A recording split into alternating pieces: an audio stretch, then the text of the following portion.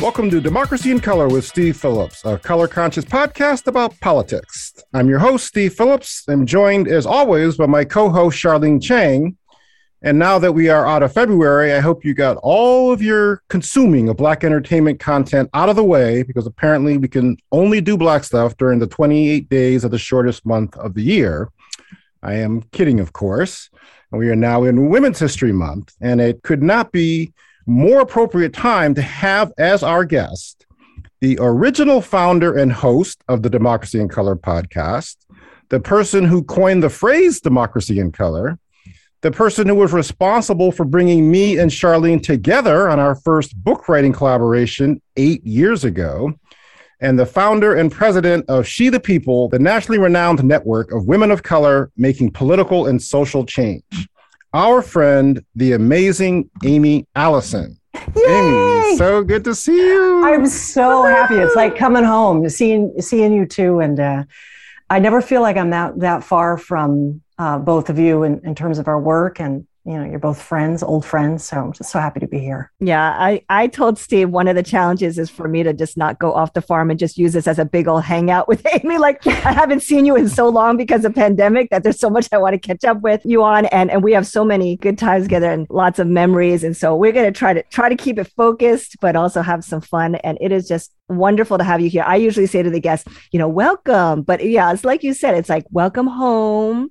And we've missed you. And you're right. You're never far, from our minds. And we're just so happy to have you here finally on the show and get into talking about all sorts of stuff today.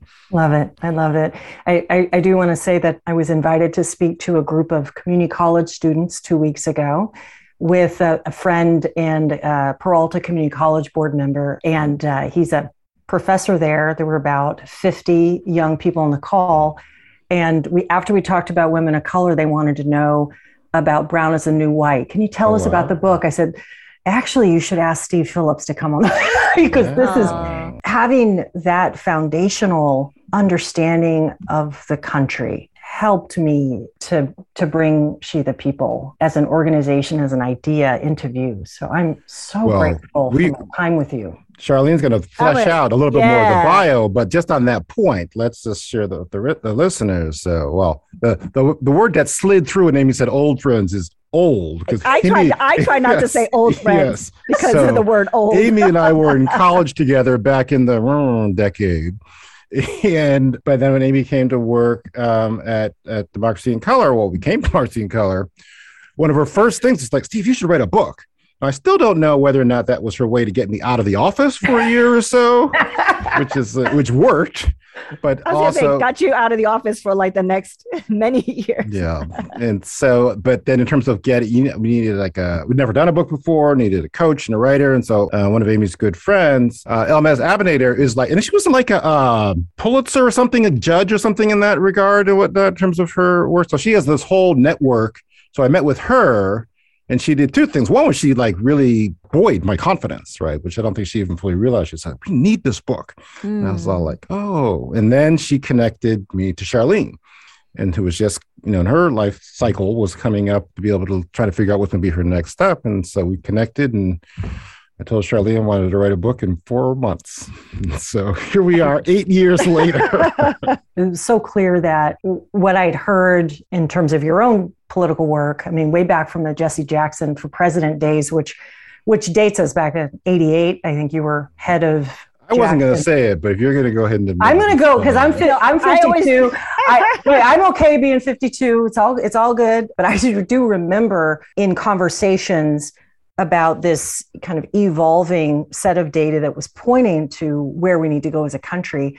And so now we have a book, and actually 2 books. Congratulations. I hear that a new book has been born. I'm really excited to read it. Signed, sealed, delivered. That manuscript, a little bit behind schedule, but better for it. But nonetheless, right on time. And better for it, for the readers and the country. But thanks. Yeah. There are people in my life who I just feel like the universe for sure sent close messages, because otherwise it wasn't even like we didn't, I didn't know the two of you yet. And because of Almaz, and she's the co-founder of an organization called VONA, Voices of Our Nation's Arts Foundation, which is a network of writers of color, the only one of its kind, almost 2 decades old now.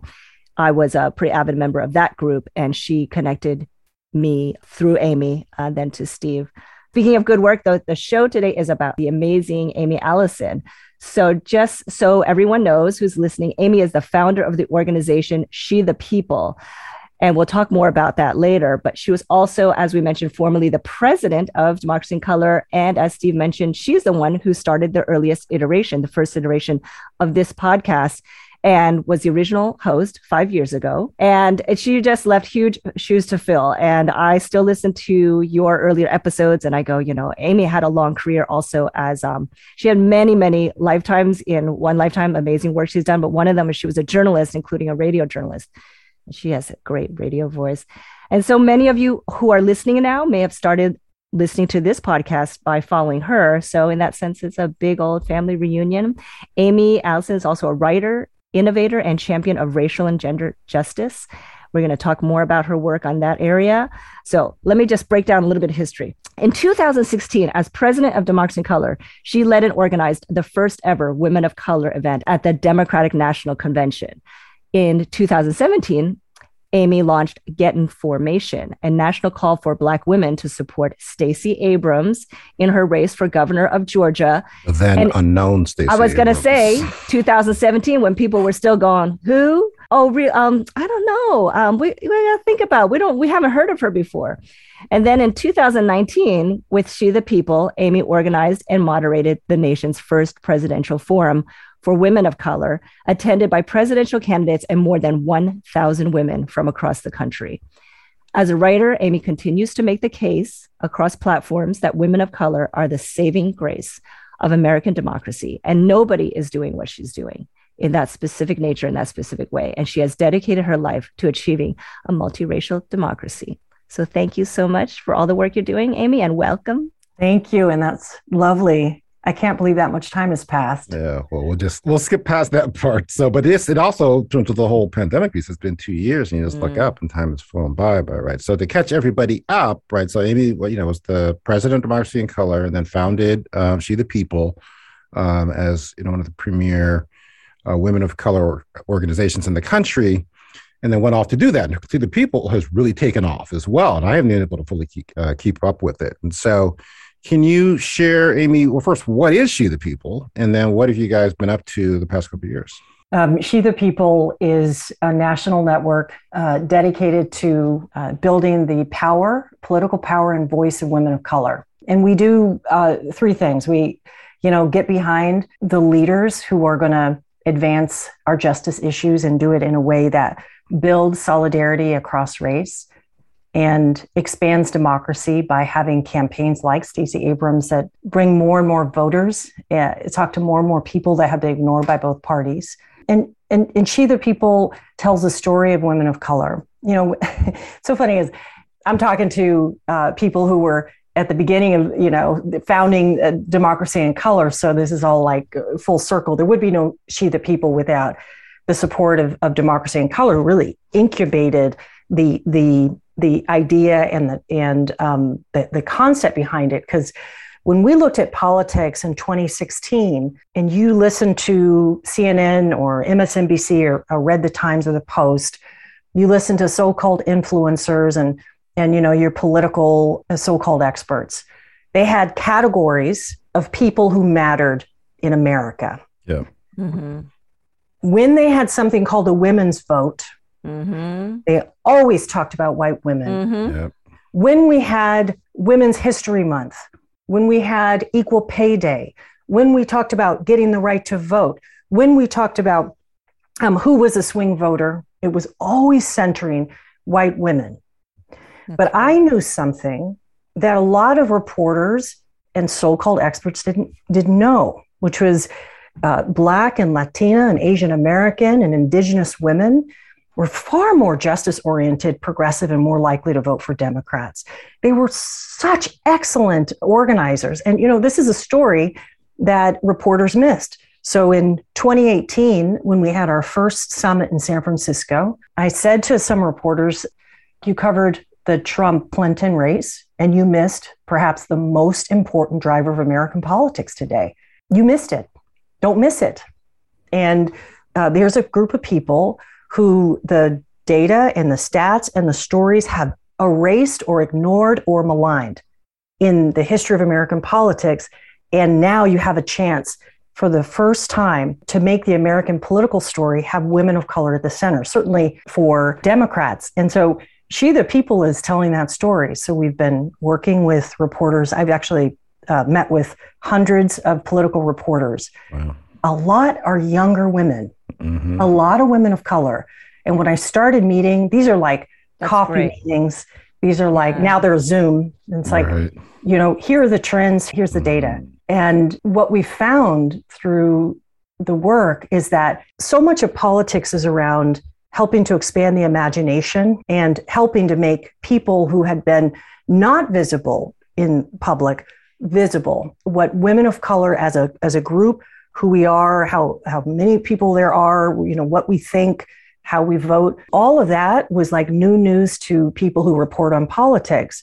So when we would say things like we didn't have a lot of money when we started. So we had this one dude who was a grad student his last year, and he was doing political data, and he ran some numbers for us, and he said, "Oh, whoa! In the states that matter in terms of electoral college, women of color in most of those states are 1 out of 4 voters." Amazing. Then we would say voters. 1 out of 4. That's one stat.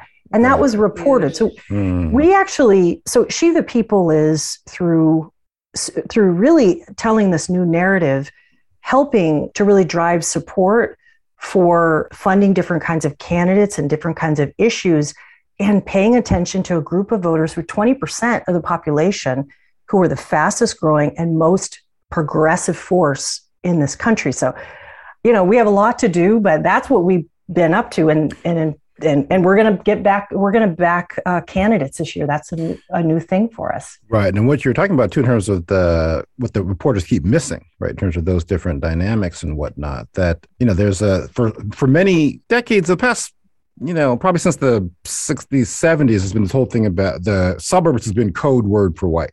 Right, we got to get to the suburban. The suburban. 2004 is like the exurbs and the suburban soccer moms, and that was how they thought about politics. But what's happened is that largely, in a lot of ways, by women of color in particular, the suburbs have begun to diversify.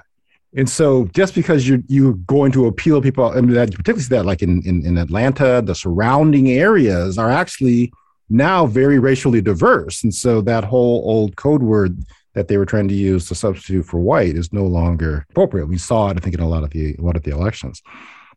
So you mentioned in terms of what you're going to be doing. So we're in 2022, it's a midterm year. Stacey's up again. Yeah. What's your guys' focus going to be in 2022? First, we wanted to play in primaries, and we want to support helping to uplift the profiles, introduce a set of candidates. Most of them are federal candidates running for Senate or Congress. Some are statewide, like Stacey Abrams and B. Wynn in Georgia. And others are like today is the election in Texas. And primaries are the place where amazing women of color's campaigns get stopped. And so we said, okay, what is needed here? I learned so much by working with you all, supporting Stacey Abrams, in how important it is to talk to gatekeepers, but also the population in general, and reporters and other people about the possibilities of a candidate like Stacey. And what we found out with Stacey Abrams is back then, people didn't recognize her name. Even my friends who had moved to Georgia, Atlanta area didn't know who she was. Yeah. And I remember showing my friend who's also Black, hey, here's the picture of the woman I think should, is governor. We're getting behind her. She says, she's a Black woman. She'll never win in this state. Right. Oh, wow. And we went from, we'll never believe it, to it feels pretty real and pretty close. And we need to do that work with a lot of candidates. So we're going to focus our effort in the Senate races where we have no Black women in the Senate right now. It's a huge travesty for American democracy. Not Absolutely. Only Black women not having a representative, but Black women for the Democratic coalition, the multiracial coalition, are the most likely to be pointed to for leadership in bringing together that coalition. So it isn't just Black women for Black women's sake. We need a Black woman, at least one, maybe two in the, this year in the Senate. So Val Demings in Florida, Judge Sherry Beasley in North Carolina, we're going to be supporting them and doing some strategic outreach to women of color there. In Ohio, in primaries, we have a Morgan Harper, who's a Black woman who actually went to Stanford Law School, who's in the primary for Ohio Senate, running against Tim Ryan. Now, Tim Ryan is kind of a moderate white dude. He didn't even support abortion rights until 2009. He was late to the game. You know, I feel like we're a state like Ohio. There's a story about the suburbs, but there's also a story about rural states. We need to tell a new story about that. So those are some of the states we're going to be involved in. And I think each one requires us to look at how we're going to win. Like look at Florida. We all know, because we've worked together in supporting candidates in Florida in the gubernatorial race a few years back. We know it's about a 1%, and you're the data guy, Steve, so correct me. The margin of difference margin is less about than 1%. Wow. So so Congresswoman Demings was in town last week.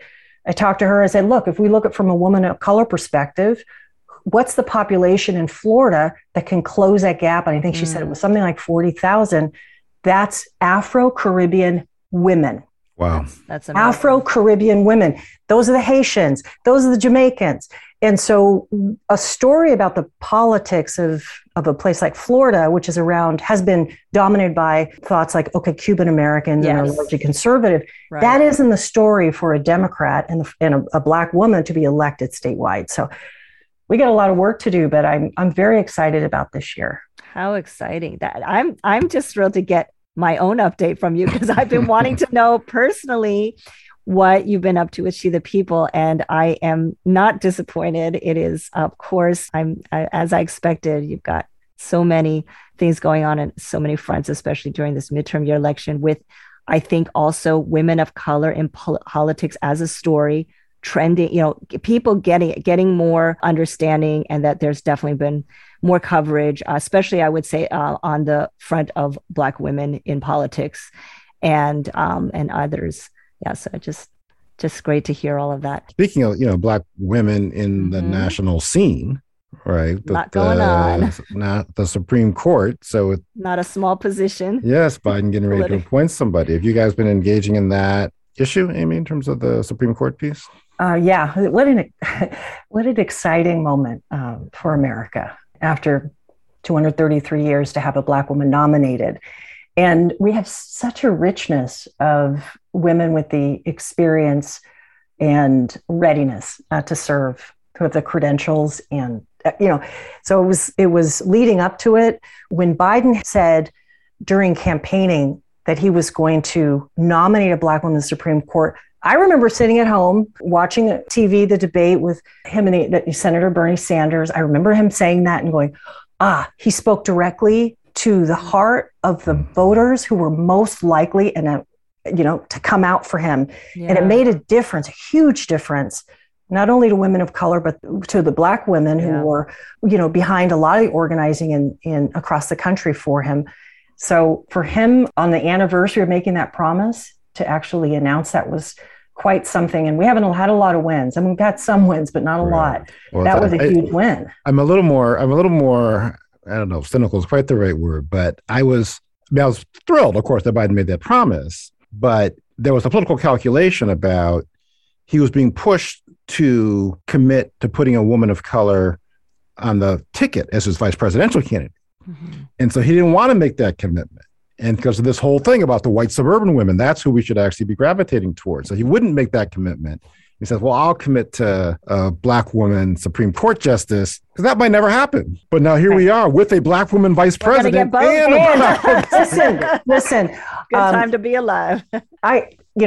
She the People was one of these out front organizations pushing for a woman of color on the ticket, Black woman on the ticket with Biden. And we held a series of listening sessions where we brought women together from the swing states, mostly organizers or local elected officials, to talk about what mattered and how they're feeling. And what we heard in those listening sessions and what we ultimately put out in USA Today in an exclusive was, kind of shocking for the Biden campaign to hear. We heard women in Pennsylvania or Georgia or Arizona or Wisconsin hadn't heard directly from the Biden campaign, even though these were key states. In Michigan, other places, they hadn't been reached out to. We heard that it was important to have a Black woman on the Supreme Court. We heard that having a woman of color as vice president was going to help them increase turnout in terms of the work that they did.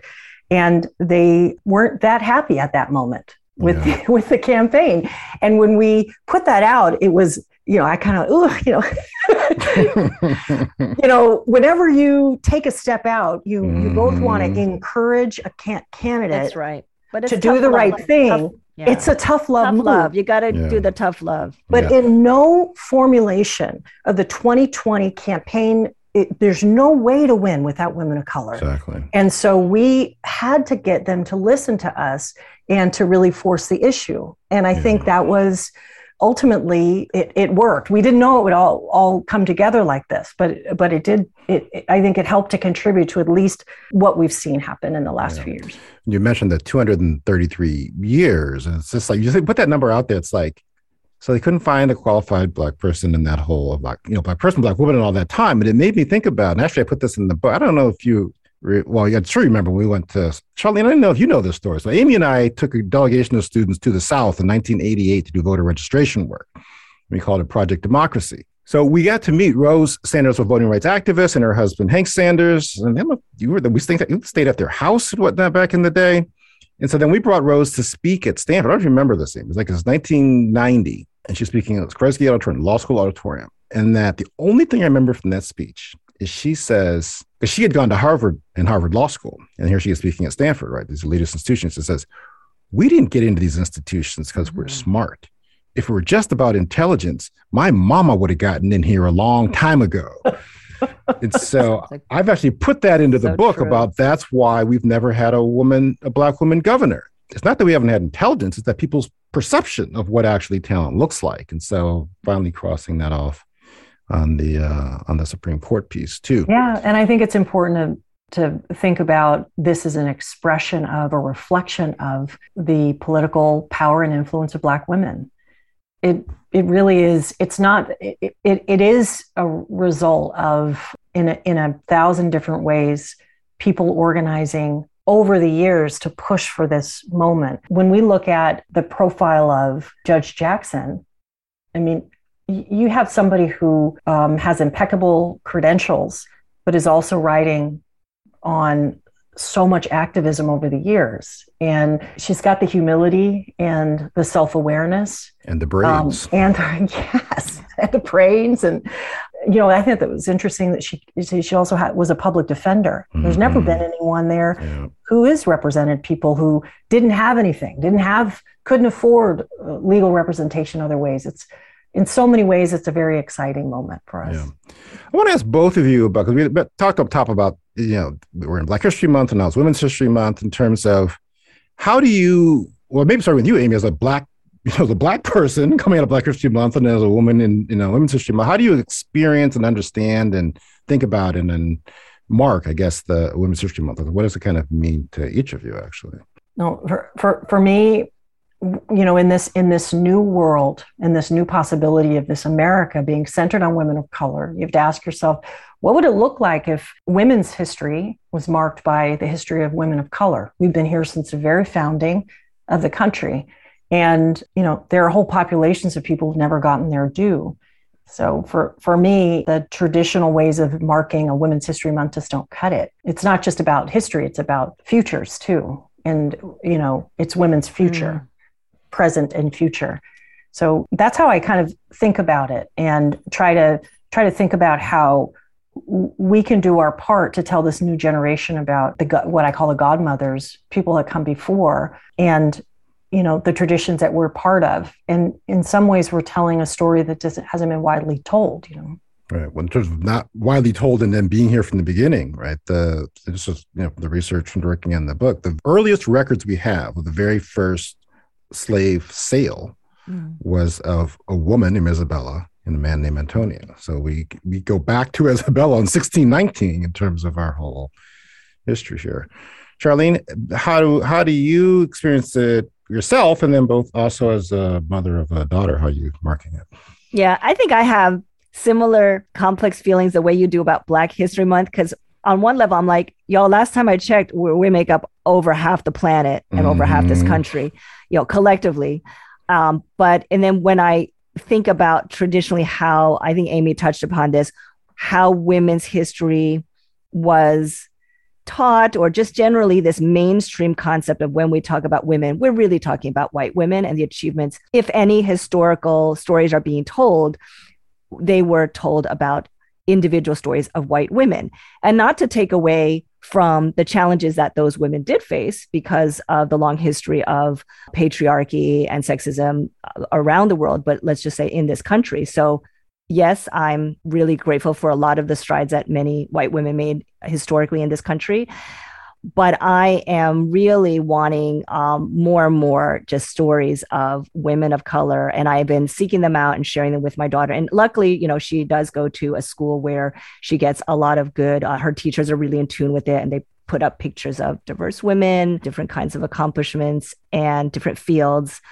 I just actually, the kind of daughter I have, very inquisitive and curious and strong, we're just constantly having conversations about sexism and racism and what it was like to be a girl not so long ago, what it was like to be a woman not so long ago. That I feel the same way you do about Black History Month, Steve, is that you embody it. It's in your life. You're Black every day. I'm a woman every day, raising a girl every day. I am a woman of color every day and raising a girl to think and see the world that way. And we are just constantly, we're immersed in it. And so I'm grateful for the 1 month and opportunities, even like today, to just kind of say, yeah, there's a particular opportunity for us to really focus on this topic. But I do want more. I want it to be just, like, why can't we have the whole year where it is laid on top of everything, every lens we see it through, because we've been here since day one. And we are also doing tremendous amount of work for fundamentally for today's topic, the democracy that we have had so far and the one that we really aspire to. And I always give props to, through my daughter's teaching, I always say, undoubtedly, so much of what all women of color have today is because of Black women and the trials and tribulations they've had to go through. And I tell her that people like Ketanji Brown Jackson, her ancestors, not that long ago, a woman was a slave.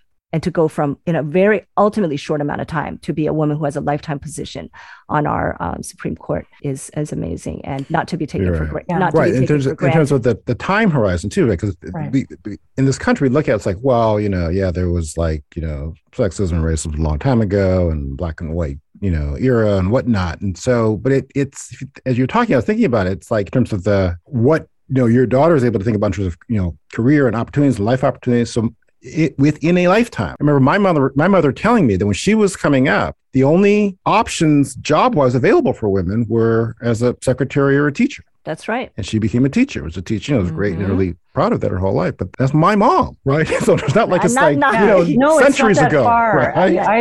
It wasn't that long ago. When I started doing some research on my own family, it's my dad's in his mid-80s, and my great-grandfather was born in slavery. It's not that long ago. What I was thinking when we think about like who we celebrate, Sharline, you're talking about Black women. There's so many amazing Black women that have made this country what it is. But also, and in addition, there are the titans like Grace Lee Boggs. Grace Lee Boggs was an organizer out of Detroit and one of my heroes. So you take Grace Lee Boggs and you look at her political and personal philosophy, and she's a humanitarian. Yeah. And I think when you're in this position where you have racism and sexism as systems, it's not always the case, but a lot of the case where you develop a heart for people because you understand what injustice and inequality looks like. You've experienced it, you've seen it, you've witnessed it. And so much, I remember we all had a meeting and I was running late for the meeting. I was running around like a chicken with my hair cut off. Never happened. Running late. I'm so surprised. We got great. Listen, I had to work on that in terms of getting myself organized. I came in late and I sat down and we were talking about something. And I don't know how we got around to this conversation, but I was like, she the people's not just about politics to me. It's not just about politics. Like in the spirit of Grace Lee Boggs, it's about something bigger. And I remember this was the first time I had articulated that I'm doing this work for love for your own and others, for justice, to make justice a law of the land, for, to create a country where everyone belongs, and to make this democracy live up to its greatest potential. Those are the values that connect us and help us to see, beyond party or beyond an election cycle or beyond, one candidate to something that's greater. And that's the thing that I think where we need, where the potential of, this month could be, is uniting some of the greatest humanitarian voices that have come from this country, who are united in a common set of values and vision. That's what the country needs. And I think about that a lot. I think this is the time to celebrate those people and those voices. And I want to touch on that before we go at this point you were talking about, in terms of the values and orientation that animate your work and your politics, right? And so, and I don't want to, let the pod go without noting and saying something about the reality of what's happening in the world. And you've got, Russia invading Ukraine and all of the refugees and the difficulty that, we're dealing with in that situation. In terms of back in the day in our colleges, you came into college on the ROTC program. You were in this military training piece. I remember you saying that they had this drill that you used to be chanting, kill, kill, kill without mercy. And then you were conscientious objector. So can you talk a bit about your own journey in that regard, in terms of thinking about, it's that the values, peace, you mentioned the love, and how does that inform the work that you're doing now? I've been thinking a lot about my military experience, and I actually spent a week trying to think and write about its relevancy now. That was during the Trump years. I joined the military at 17. I had a recruiter that told me that was the best way for me to pay for college. And, I went to boot camp. My first time in the South was Fort Jackson, South Carolina. I spent a lot of time now thinking about the women, and really I was a girl, who were there in basic training with me, who we bunked together, we marched together, we bivouacked together, we shot our rifles together, we ate together. And most of the women in my 200-person company, all women, half the women were Black. So we just got finished saying, Black women are 7% of the population. Half of the women were Black. And this was my first exposure to why so many people end up in the military. Like, yeah, some people have this, they want to serve, but most of us join because we want to live into something that we think is possible for us. I wanted an education. Other people wanted to get out of situations that were limiting or dangerous, or, they wanted to be able to work and have a job with dignity. They wanted to serve their community, all good reasons. And yet that was my first real in deep conversations late at night, dangling off the bunks, with our dog tags. I remember these conversations with women, and I came to start to understand economic injustice. Like, why is this our only opportunity? And racial injustice. Why are we Black women facing these things? And it wasn't until, I went off to college and I started being exposed to civil rights movement and Gandhi's work that I started to put things together for myself. And in my heart, that had been shaped by military training, in which I was told that I am not paid to speak. I am paid to follow orders. Wow. And that was drummed in so deeply to me. Even now, sometimes I hesitate to fully speak my voice, because at an early age, I was taught to be quiet. So for me, when I started going to the Palo Alto VA as part of I was a combat medic, 91 Alpha. So my job was to go to the Palo Alto VA and work on the weekends. That was my time seeing all of these veterans. We are told to give everything to our country. And I saw firsthand what happens after. And I saw Black and Latino men, largely indigent, bed sores, had living on the street, suffering from addictions. And I saw that. And so as a witness, it became very important after about 4 years in being in the reserves. And it wasn't even a choice for me to settle my heart and to speak. And it took an incredible amount of personal courage for me to do that. I was frightened to be able to speak that piece.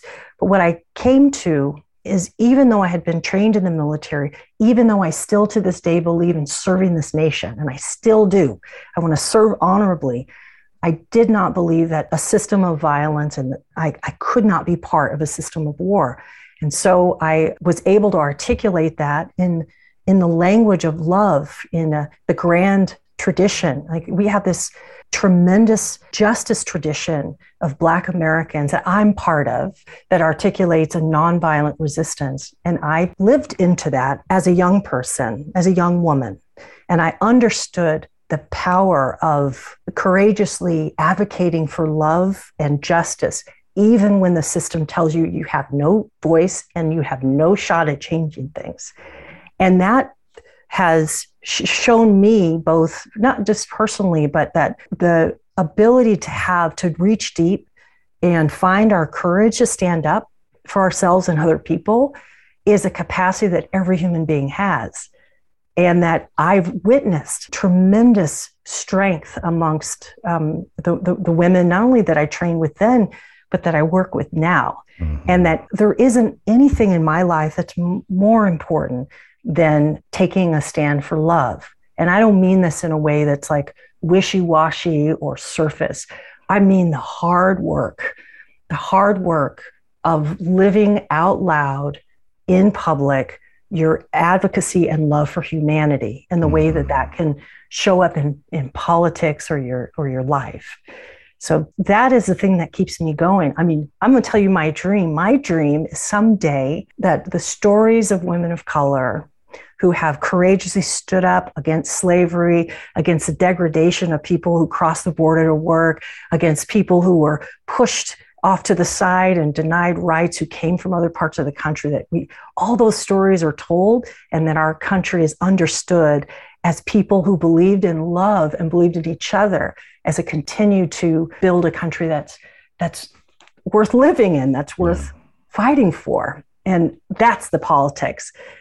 I call that heart politics or love politics or something. And I believe it so deeply. I believe in this work so deeply. It truly is the reason I was born, and I get emotional when I think of it, because it is a long journey for me as a 17-year-old wearing battle dress fatigues and chanting "to kill with no mercy," to be a person that says that we can fight for love and justice in this country. It's a long journey. And we're talking about, we go back, and even as you were talking about it, I was like, I don't think I've even put together all the pieces of the arc, right? And that, so I remember when the Gulf War broke out, right? When we were talking, it's like, well, what are you going to do? And that's when you decided to become a conscientious objector. And it's just really moving to hear you tie it together in terms of your current work. And then I just, I don't think we've said, and I want to say just both how inspired and proud I am of how you've taken those values, that work, and now you're projecting it out onto the national scene, into national politics. And so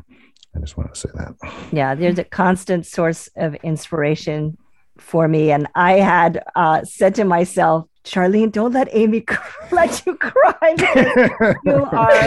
You are so authentic, and you speak from such the heart, and that work you do every day. I know you wake up for wanting to make this country, this world a better place. And your love is so grand, and your belief and your faith and your hope in humanity. I think sometimes I get a little jaded too, but when I hear you speak, especially as a mother of still a girl in this world, sometimes it's hard. It's hard to stay hopeful and feel positive. But when I hear you speak, I was like, yeah, Aimee's doing the great work out there. I want to tell you a really quick story. I have a very good friend. Her name is Rachel Lee. She was an immigrant when she came here. She was a young girl, came from Taiwan. And I invited her to the She the People initial conference in San Francisco. That was 2018. It blew her mind, as it did everybody who showed up to that amazing event. I remember her leaving and she went, oh my God, it was just, hundreds of women, amazing speakers, very inspiring, like about getting women excited about running for office and getting involved on one way or another in our democracy. And she said, well, if that doesn't make you want to pick up a clipboard, well, long story short, fast forward, she is running for Berkeley School Board. Oh, wow. And she's a mother of two, and she has just found time to go and learn how to run for office. She is not somebody who comes from a political family, or, this is not part of what she thought she was going to do. But she has told me lately, it was the She the People conference. She said, it shaped me, it influenced me and inspired me so much that I felt like I need to do something and I need to get involved and I need to run for office. And I wanted you to know that, because even though, it's a small local race, it is, I bet for sure there are women all over the country whose lives you have changed, who are then going to help change their communities and make our democracy stronger. So beautiful. Thank you for my heart. Yes, it's everywhere. So we'll let you go, Aimee. We appreciate you taking the time. It's so great to have you here. Thanks so much for being Thank you. Thank you both. All right. That was surprisingly deep and resonant to my head and fully expected. And so we really, really, really appreciate Aimee taking the time. It was so great to actually catch up with her. You can follow Aimee on Twitter or on Instagram at AIMEEALLISON. Thank you for listening to Democracy in Color with Steve Phillips. Please help us get the word out about this podcast by subscribing wherever you get your podcasts, sharing with your friends, tweeting at Democracy Color and at Steve P. Tweets, and finding us at Democracy in Color on Facebook, or subscribing to our newsletter at democracyincolor.com. Democracy in Color is now on Instagram. You can follow us at Democracy in Color. And if you listen to our podcast on iTunes, please leave us a rating and a comment. This podcast is a Democracy in Color production produced by Olivia Parker with support from Sharline Chang, Fola Onifade, and April Elkier. Recorded virtually with the assistance of the Podcast Studio San Francisco. Recorded on March 1st, airing on March 3rd, recorded on March 1st, which is my dad's 90th birthday. So Happy birthday, Dad. Until next time, keep the faith.